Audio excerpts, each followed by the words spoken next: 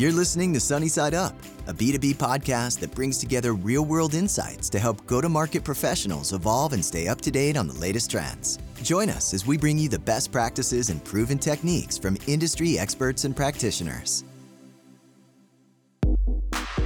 Today's episode is made possible by Demandbase. Demandbase is transforming the way B2B companies go to market by enabling customers to embrace modern digital sales and marketing with a complete end-to-end suite of products. Thanks for listening.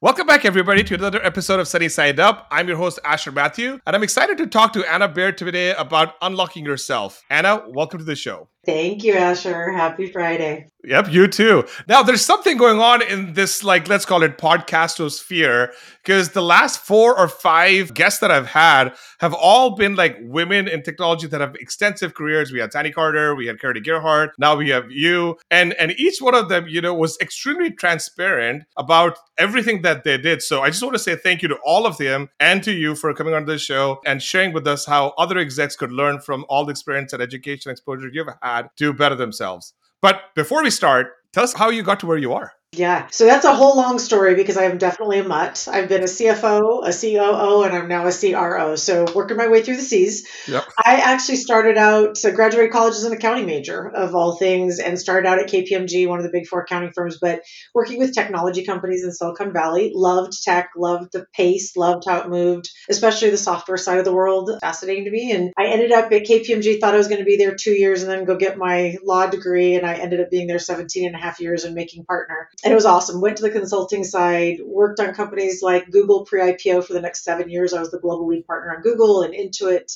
and a bunch of others. So I had a phenomenal career and got to see some of the amazing history of Silicon Valley, which you just, it's a book, right? So yes. That's my retirement project is the book on what I've seen in Silicon Valley. I finally got lured away, actually by Dave DeWalt, who was the CEO of McAfee at the time. And they were at about $2 billion. He goes, how do you help us grow from 2 to 4 billion and not break? And Chuck Robel was on the board. And it was a super fun time in their history, rebuilding that leadership team. And then Intel showed up to buy us. So spent a year helping with a small team sell the company to Intel. And then I took a step back and said, okay, what do I want to do next? I didn't want to work for a big company like Intel. That was definitely not what I left KPMG for. I love building great foundations. So I decided to do the startup side and started out as a CFO, then CFO and head of operations. And then CFO and president and owning go-to-market and success. And then COO and over the last 2 years, CRO. I think common threads are just a love of understanding how customers, products, and the business works. And that's really the foundation behind all that. And for those of you who don't know, as a partner at KPMG, you also have a $6 million quota. So there was selling back then. Lots of selling. If you're not creating product, you're selling it. That's kind of the rule. That is right. So did you take a sabbatical in the middle? Is that, or did you take some time off? So when I left McAfee for the first time in my career, I took 9 months and I took my family. We went to Fiji and Australia. Wow. It was fantastic, actually. It was really fantastic. I'd never taken time off except when I had my 2 kids. And my first one, I took 9 weeks because I was stupid and didn't know any better. So going back to work after 9 weeks is a little intense.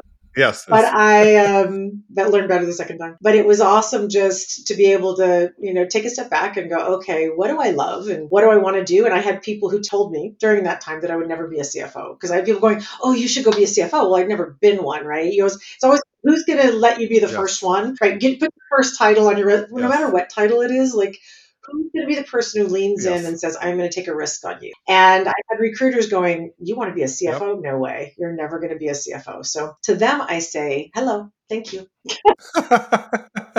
Well, the reason why I ask is because, again, this may be another data point, but all of the women leaders that I've had the pleasure of interviewing or spending some time with, right, all took some time off. Mm. And it was amazing because none of the guys actually took any time off. They just went over and over again. I mean, on this podcast, I've done 200 of these, and only the women actually took time off. And they said, you know what, we took time off, and then we decided to take more time off, and then we came back, and all the women are way more happier than some of the guys. I'll just say it out there. I know this is being recorded, but that's the reality. And if you actually listen to the episodes, you'll actually see and pick it up in the tone people use. So kudos to you for recognizing that you need to take some time off and just taking some time off. off. And I would, as a podcast host, now having like spoken with so many executives, to the folks who are listening to this podcast, like if you think you need to take time off, or if you're feeling you need to take time off, you already should have taken time off, right? And it's okay, because nobody, I promise you, there's so much funding in tech, and there's going to be so much more funding in tech, that you will get to where you want to be. But if you lose yourself, it's very hard to come back. So just pull the plug, take time off, come back, and you'll be a much happier person. Astrid, I talk about this all the time, because I had a coach who told me this once. She's like, I did this survey called the Berkman, which was this 400, and so when I went to McAfee, they gave everybody a coach. And I'm like, I don't need a coach. What do I want a coach for? And they're like, no, everybody gets one. I'm like, okay, maybe this will be fun. And I meet this woman who was just phenomenal. And she was like, why don't you take the survey? It's called the Berkman. Had never heard of it. Did Myers-Briggs, all those things historically. And took this 400 question survey. And she came to meet with me after she got my results. And she said, okay, so when are you outside? And when do you listen to music? And what is it that you do around art? I'm like, what does this have to do with my job? I'm like, what are we talking about? And she said, Anna, if you don't figure out as a leader how to do the things that replenish your soul, yes. And I use that term now all the time. And this was, 10 years ago, easy, longer than that now. And she said, if you don't figure out how to replenish your soul, you're not going to be a great leader, because you've got to figure out how you fit balance into your life, so you can be the best leader you can be for the rest of your teams and for the company. Yep. And it is so 100% true. And it's funny what you just said. I think about it literally every week. I'm like, I haven't done anything to get outside. I hike. I love to cook. I garden. So I'm like, okay, how am I fitting that in? Music, art, obviously in different forms. But it was like, I've got to think about that consciously, because you have to make time for it. You have to schedule it in. Otherwise it just goes, especially in the pandemic now, right? The environment we're in, you just lose it all. And my CEO just spent 3 weeks in Italy, took time off. Nobody talked to him. He took 3 weeks in the middle of our crazy, trajectory that outreach is on. And I'm about to take 2 to go to Hawaii the first 2 weeks of November. And I'm not going to be on email. Fantastic. Well, to your coach, you probably did like, hey, I'm busy trying to be CFO. Why do you want me to take time off? Like, come on now. Right. Exactly. So great. All right, let's dive in. Almost every single exec that I've spoken with, and again, something's up. Like, I got to talk to my show people, right? They're doing a fantastic job, because everybody has been extremely gracious about sharing openly, like what they did to move through the exec ranks, right? And this theme has been going on for the last 6 weeks or so. There's a lot of examples that we've shared, but I would love to get some guidance from you for all the folks, and there's about 7,500 people that listen to the show, around when do you become an exec, moving up the ranks from there. Let's learn like how you've gone through it yourself, and like your tips, because at least what I hear commonly, the common advice given to first-time VPs or second-time VPs is it's all about relationships. And I agree, it is all about relationships. I totally get it. But there's got to be other things that you just have to know about that help you through that phase. So I'll turn it over to you. I don't think it's all about relationships. I think there's a couple core things, right? I think you can't, and I tell this to people, because you get people who are super, super ambitious, and I love that, but they're ambitious before they're thoughtful about, are they doing a fantastic job at what they own today? Because if you're not doing a fantastic job at what you're owning today, which is part of what helps you build relationships, right? People trust you. Yes. They believe in you. So you have to, at a core, do a fantastic job at whatever job you have. Saying you want the next thing without doing what you're doing well is never going to be a recipe for success, ever. And I see that a lot, where people are like, no, well, if I'll do the next thing even better than this. I'm like, well, until you get this, you're not getting the next thing. So stop and breathe and do your job, and try to take on things that look like the next job while you're doing your job, so that you are showing your ability to scale. But I think it is also then, if you are doing an amazing job at what you're doing, and you've built that trust, you've built the relationships with leaders who look to you and go, okay, yeah, that person's a good executive or a good leader at this company. And then what you do is you look for opportunities, right? And so something goes sideways, something's not going quite right, there's something new that needs to be started. People are fearful, and leaning in is not always everybody's first move. Going, okay, there's that whole thing over there that's breaking. I'm going to go hide over here under my desk and make sure my stuff's going okay. But wow, that's bad over there. And one of the things I've done, and whether it's at first, I think sometimes it was just, I don't want to say by accident. I can't stand it when something's broken. I just can't. It drives me crazy. It's in my house, it drives me crazy. At the office, drives me maybe even more crazy. Like something doesn't look right, something doesn't fit, something isn't working. The thing that I have to go do before I can rest is fix it. And it is kind of core in my DNA, I think, because the thing that got me to all the roles that I just mentioned was something was broken or something started to go sideways. And I said, I'm going to go in and see if I can fix it.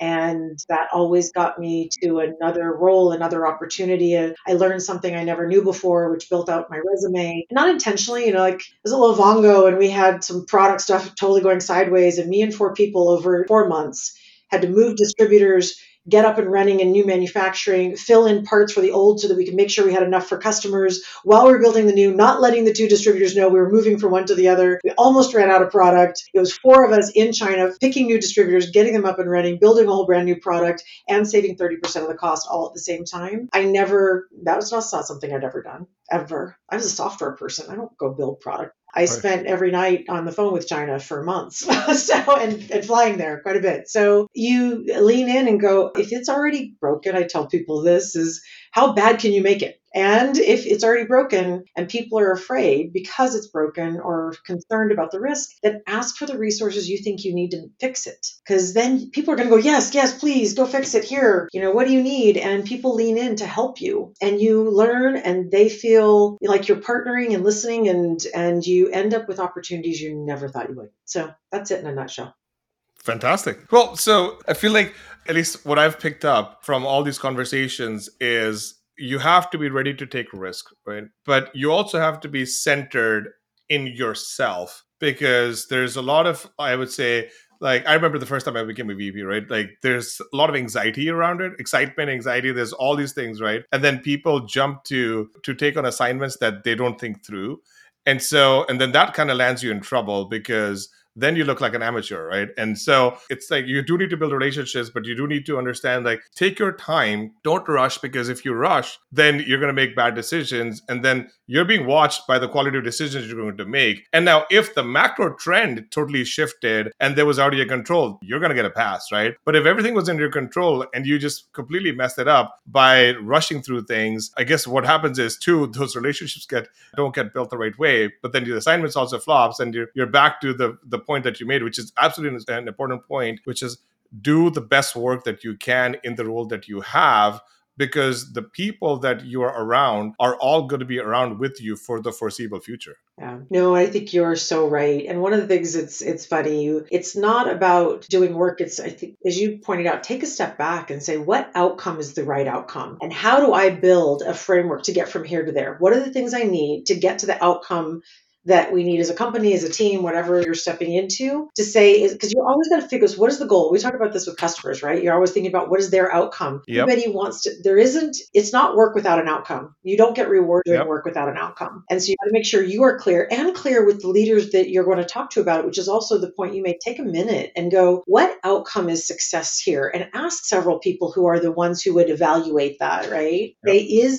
If that's the outcome, if we all agree, because that's also important, getting everybody aligned on what a good outcome is. Yep. And then say, okay, so then how do you get from what resources do you need? What process do you follow? What time frame do you have? Yep. And give yourself milestones. And I think the other thing you always do, if you're going to take a risk and put yourself out there, if it's not going well, you need to stop and pivot quickly. Don't keep trying to pretend everything's okay when it's not. Yes. This is the attachment factor, right? Because since you picked it up and then you put a lot of energy into it, now the previous thinking is like, make sure it gets done no matter what, right? But the executive thinking is you give it some time. If it's not working, got to figure out a new home for this, right? Or you got to figure out where you're going to go next with it, because staying in around, because the executive system is, every 3 months, you're going to get a check-in. You have to go present to somebody, and then you have to present to your peers, which is technically your team, the people who you should be really accountable to and build trust with, or the senior execs or the board, or there's this regular reporting or roadshow, as I call it, that you're going to be on all the time. And people are going to know, right? Because you're just not going to be able to hide it. And so you might as well figure out that if the project is not going where you need it to be, pivot, go on to the next thing. And I guess I'll use a financial term, write it off. Yeah, right. And just try to tie it up as best you can, right? Yes. I'm with you. Yeah. So let's talk about moving up the ranks, right? I guess there's this, you have to form as a VP and then you get to become a C-level person, right? And then what are the rules at that level? from the VP level forming? Yes. So like say you're being a VP for 10 years, right? And then you're about to go take your first C-level role, right? Somebody actually called you up and said, hey, come join me. Let's go like build a big company, et cetera, et cetera. And now you're a C-level. So what is the dynamic then? I think as you're going from the VP to the C level, I think it's some of what we talked about. That's probably where I did it in both, honestly. So be transparent. The playbook isn't hugely different on how you think about when you look at, I want to do something at the company, and people are like, I still remember when I was a CFO, people would say, well, why do you want to understand product, or why do you want to understand what's happening with customers? I'm like, because that's how the business runs. I'm not going to understand the financials if I don't understand how the business runs. And so how are you educating yourself no matter what role you're in and how the business runs? So absolutely so critical. Not only obviously doing your job in a great way, like we talked about a little bit ago, but also making sure you have that intellectual curiosity. And I think that is such a huge skill in anybody. I look for it when I look for sellers. I look for it when I look for leaders. It's that desire to understand.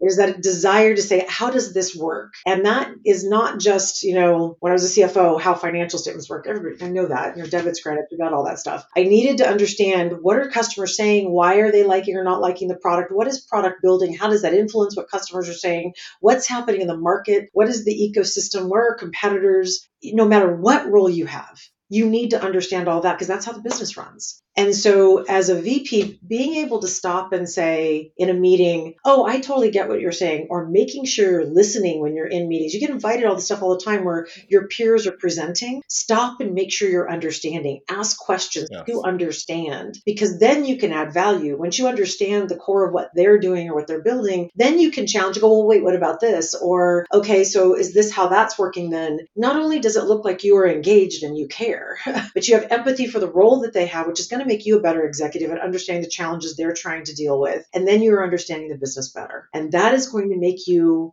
raise your visibility, but also make you a better leader. And then when you get into the C levels, it's even more so, because you are partnering with a smaller group of people who are running this entire business, and understanding what's going on in their worlds is maybe 4 times as hard. I'm not quite sure yet. It's hard. There's a lot going on. I'm so glad you said that, because I guess in my own journey, the very first CRO that I met his name was Pascal Van Doren. He's actually in Seattle. He was the CRO of Avalar and then became the CRO of Galvanize, which I think is probably retired by now, which is good for him. But he basically said, I always remember almost in maybe the first or second meeting, it was like, go figure out and learn how this business runs, and then let's chat afterwards, right?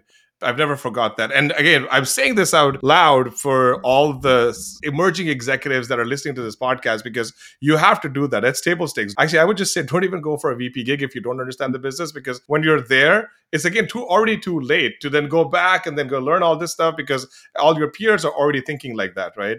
So that's point number 1. Point number 2, extending Anna's comment, if you're wrong about something, just admit it. Yeah, 100%. People will respect you more. I say this, it happens in sales. It's like when you tell a customer no, you can't help them do something, you'll get 10 times more business from them, because they respect you for being honest and helping them understand how you can help or how someone else could. And I think it's the same in leadership. When you say, no, I can't do that. And I try to do this with my team, because I think it's so important for all of us, no matter what your title is to say, I don't understand that. Could you please explain that to me? Stop and say those words. Yes. Because they're true a lot of the time. And people are afraid to say them because they don't want to look stupid. It's the opposite of that, honestly, especially if you are like owning it, going, okay, I'm sorry. Can you spend a minute, stop for a second and help me understand? I was telling you, I had my first board of directors meeting. I got my first board seat on a company. Yep. Congrats on that. Thank you. But I had my first board meeting, and all the other board members have been on there, and they're like, CEO of Kayak, and, the president of the WNBA. And I mean, the board's impressive. They were talking about a competitor, and I don't understand the market quite yet. So I don't understand this competitor. So I'm literally writing myself a note to follow up with the CEO so he can talk to me about this competitor. So I didn't ask the question, because I'm like, I don't want to look stupid, and they all know. So I'm just going to, hang back here for a second. And literally one of the other board members, who is one of the founding investors of the company, said, I don't understand what's going on with that competitor. Can you please explain to me? I was like, oh, yay.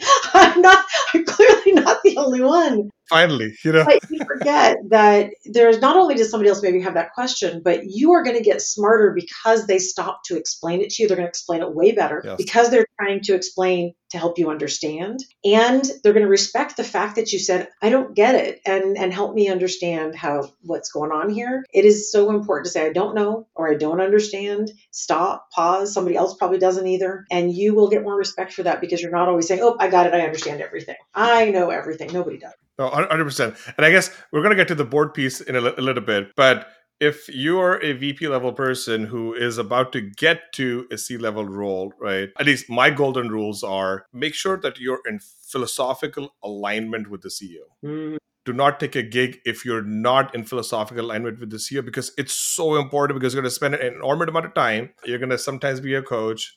You're going to sometimes be the person that they call like late nights because they're just looking for a psychologist, right? There's like all these things that will happen, right? And this is really cool for people who actually want to be CEOs that are listening to this. You should actually try to become a person who actually reports to CEO first to see if you're actually going to like the job. Because as another executive coach told me, it's all fun and games until you're actually the CEO, because everybody else around the CEO is just there to support that person, but you're actually in the hot seat. And so just be careful about like the things that people wish for. And I'm like, okay, that was the first time somebody paused me to think about that. But again, I'll go back to the point is make sure you're in extreme philosophical alignment professionally and personally about the company that you're going to build, the lives of people that are going to get enriched, the people in the industry who you're going to help personally and professionally, and the industry change you're about to make.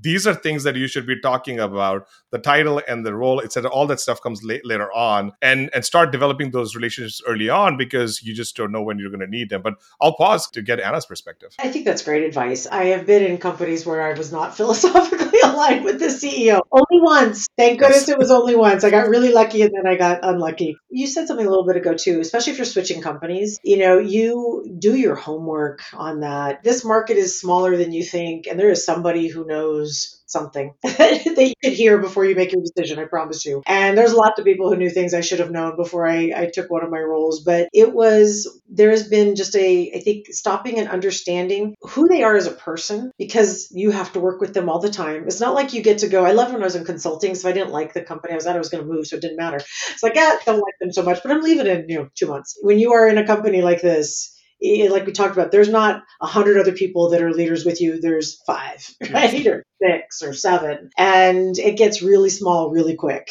So your pond that you get to swim in, if it's toxic, you are going to breathe that in every day. So make sure you're understanding that environment and philosophically how they think about the future of the company, to what you hit as well. I think it is, are you aligned on the vision of where this company is going? And do you buy into that? And what is their vision of your role? I think, which is also important. People get broad views of the role. Some people like to keep their role very niche focused on where they're spending time. But if you aren't aligned with the leader on what they expect from that role, that also throws you off from day one. And I think that's what you're hitting on, Asher. What in day one is going to throw you off?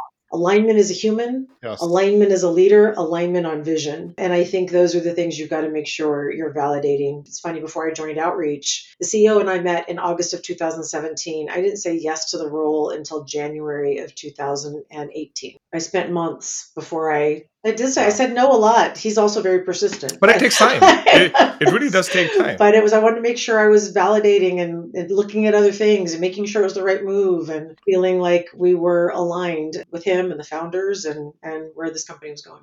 Yeah, and I want to double click on what you just said, because this is like the stuff I said is important, but what you just said is, I think, extremely important, which is make sure they tell you what they think your role actually is. Because this is where a lot of I would say, when you're 75% of the way through this process, right, and you're about to get to the 100% mark, in that last mile, you have to really come back to this question over and over again, I think, right? But you can coach us, Anna, that you need to repeatedly just firm this thing up, so that all the way through that decision, there is consistency around what they think your role actually is. And if there's last minute tweaks and changes you want to make, because after that, there's going to be an announcement, and you're going to be announced like that, right? And then that announcement is going to carry on with you until the next reorg, which is 18 months later, Right. Exactly.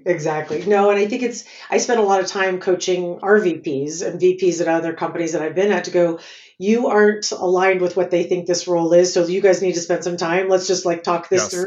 Because even at a VP level, the expectation of what the C level is thinking that role is doing. Because so many people, there's two things they do. They either really, really want to be refined because in history, their experience, whatever, everybody comes in with baggage, right, of what they think things should be. And you have your own baggage of what you think it should be too. If you're like, I want my role to be much broader because I like it to be broader. And then the people you're talking to are like, no, I want you to stay in this lane and don't veer outside of the yellow line. And that's going to cause conflict, right? And so that is, I think, what you're get it done and figured out early and make sure there's alignment. And I even document that stuff. So it's funny for my new VPs coming into the company, I say, here's the 3 goals I need you to focus on. I need you to focus on these and nothing else. And here's the things underneath those goals that are most important to me. And if you are focusing on those things and those goals, and it's not 100 things, it's these 3. If you do these 3 things well, you are going to win here. Yep. Then we are totally aligned that you're only doing those 3 things. If you start doing 10 other things that distract you from these 3, we're going to have a problem. Yes. I'm so glad you do that because, like sometimes I look at these lists and they're like 20 things. I know for a fact you cannot get 20 things done. You should get 1 thing done and then build competency and then capability, I would say probably is the better word. Then get 2 things done and then get 3 things done and then maybe see if you can do more than that. Yeah, well, that's the other thing I think, just to the point you're making a moment ago about VPs that are having challenges or leaders that are having challenges. They're trying to sign up for too many things because they think that makes them look like a hero and they get none of them done. And it does the absolute opposite of that when that hits. You get 20 things 30% done versus getting 3 things 100% done. Nobody's going to think you're a hero.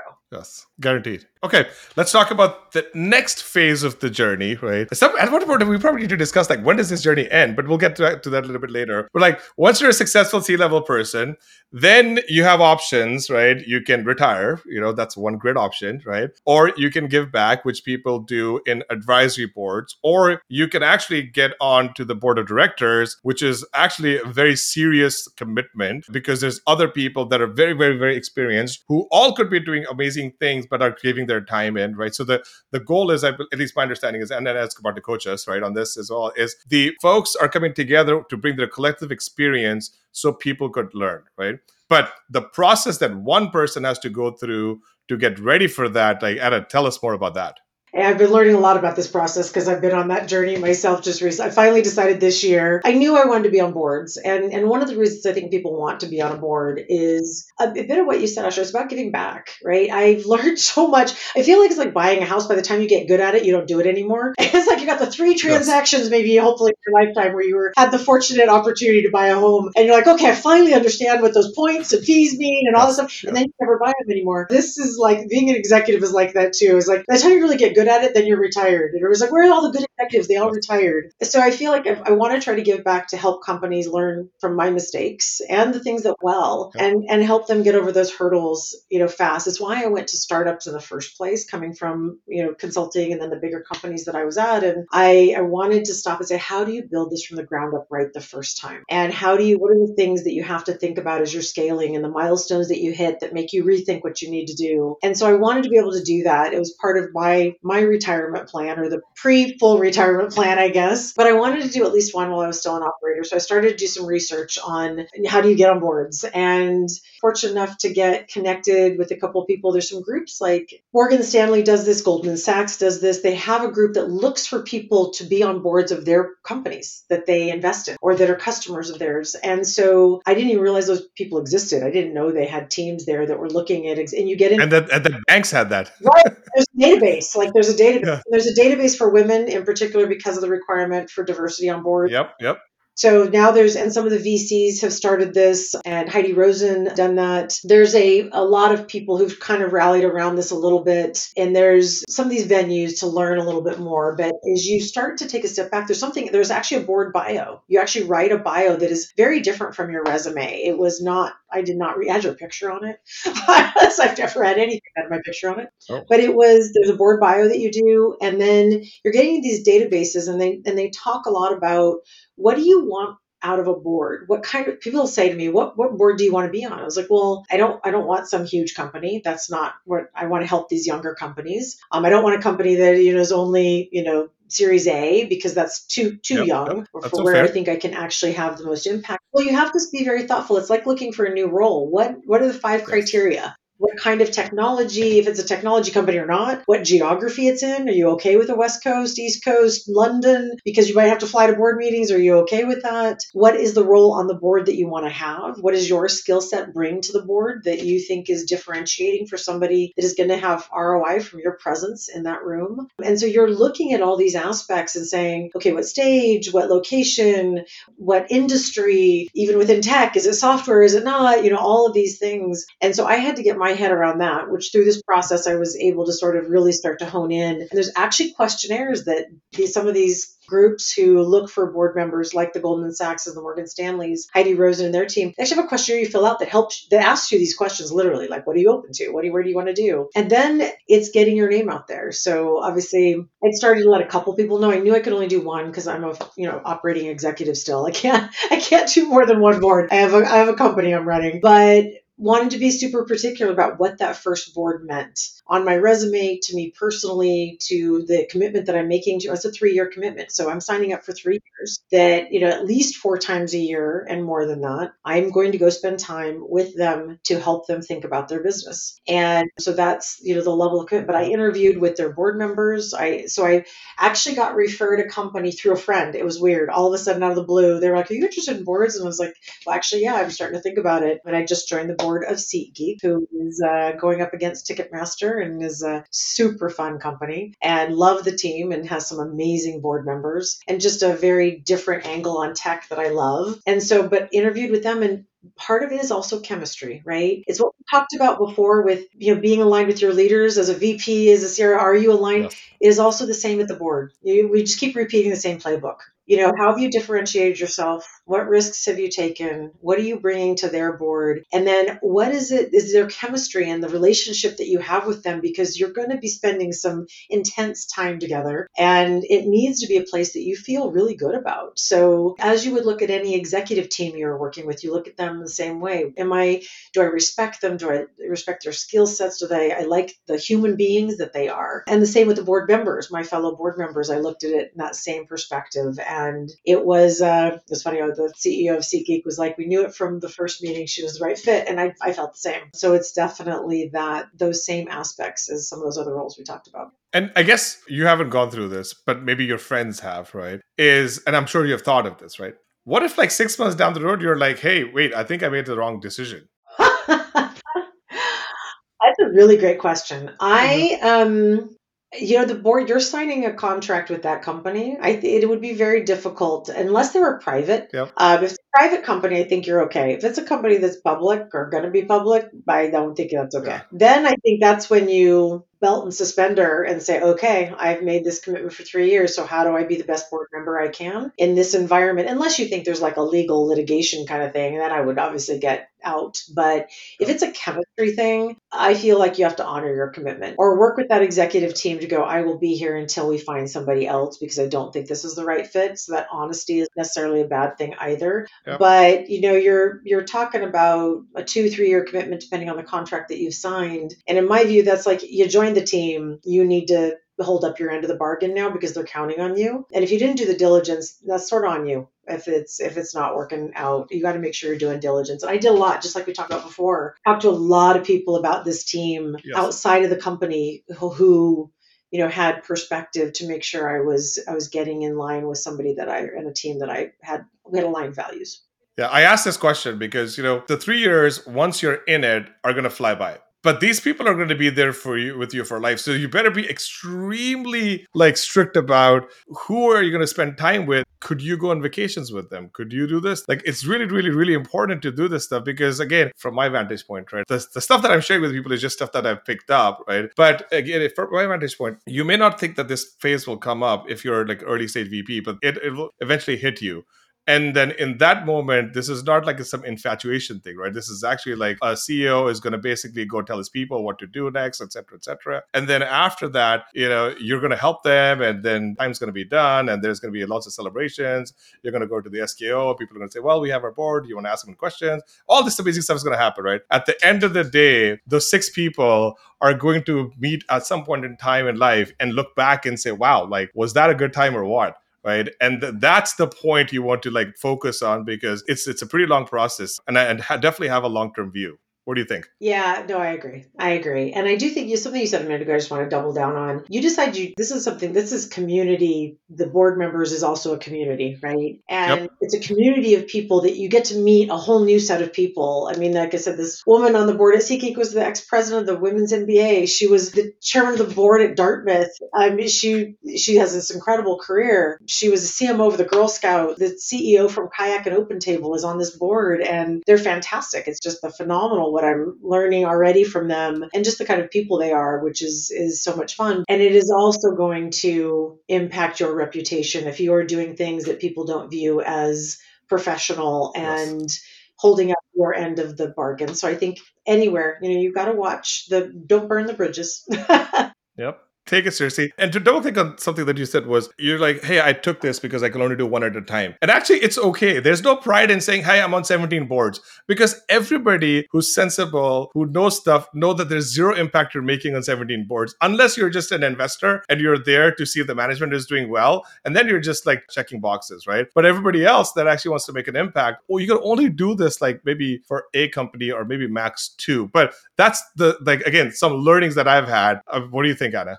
When you're in an operating role, 100%. I don't think you can do more than one or two, and two I think is a stretch. But when you're retired, which again in my when you don't and any longer have a full-time operating role, you can probably do 3 or 4. Yes. But you will see people out there who have 10 boards, 14 boards. They are not adding any value on those. Yes. Yes. All right. So I know we want to round this up. Is there any last piece of advice that you want to give us before we move into the next part of the podcast? We covered so much. That was awesome. I just think, as each phase of your career, one of the things you always need to think about, and I tell my teams this, I said, your job as a leader is not to think about this quarter, it's to think about the next 36 months. And are we building the things that are going to make us successful 36 months from now? And I said, and 5 years and 7, right? But it's like, even if you look on a 3-year horizon, are you feeling like we're building the foundation for success over the next 3 years? Because as a leader, that's your job. And for each of us at our roles, like right now, I'm done with this year. I moved on to fiscal 23. That starts in February for us. I'm doing the planning. I'm doing objectives. I've got my goals for my go-to-market team for next year. All that stuff has to get done now. And that's where my head is. Everybody's like, ooh, fiscal 22. I'm like, I'm done with it. I've got to move on to next year, because I have to execute on next year and I have to build out for the next year after that. Always think about your career in those horizons too, because if you do want to be on a board, for example, if you do want to be a C-level executive, not everybody does.